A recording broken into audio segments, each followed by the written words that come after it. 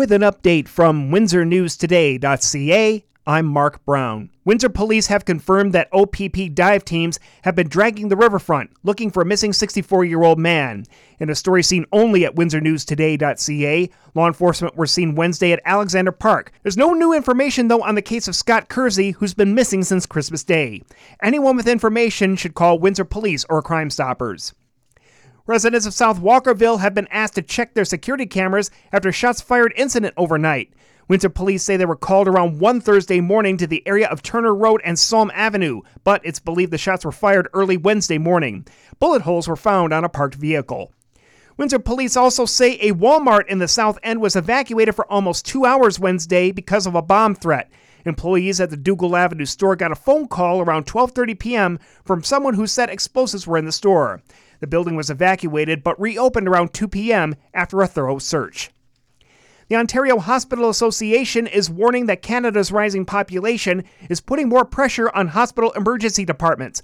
Global News reports that the group has linked the rising population to ERs being run at or over capacity during the winter respiratory illness season.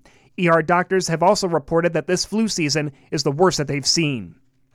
A U.S. traveler is lucky to have thousands of dollars returned to them. CBSA agents at the Ambassador Bridge seized over $12,000 in undeclared cash Saturday, along with a small amount of suspected morphine. Travelers are required to declare if they're carrying at least $10,000 on them or risk forfeiture. After paying an $800 fine, the traveler got the rest of the cash back.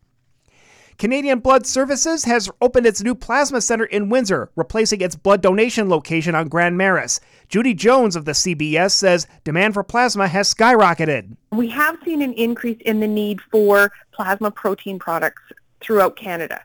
So we wanted to make sure we were helping support Canadian patients, and having our donors come out and donate plasma is something that will help, Canadian patients. The plasma location is at the Roundhouse Center on Howard Avenue. A link to make an appointment can be found at WindsorNewsToday.ca.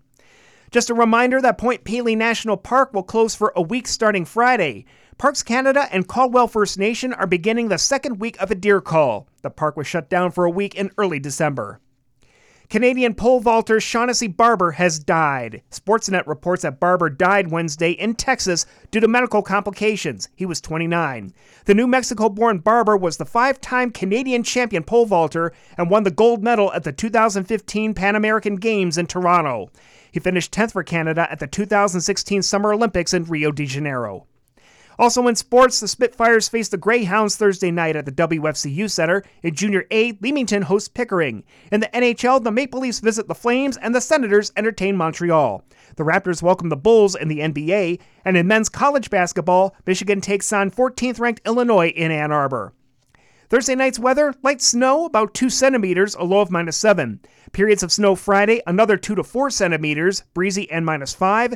Becoming mostly clear Friday night, low -13. I'm Mark Brown. For more on these and other stories, go to WindsorNewsToday.ca.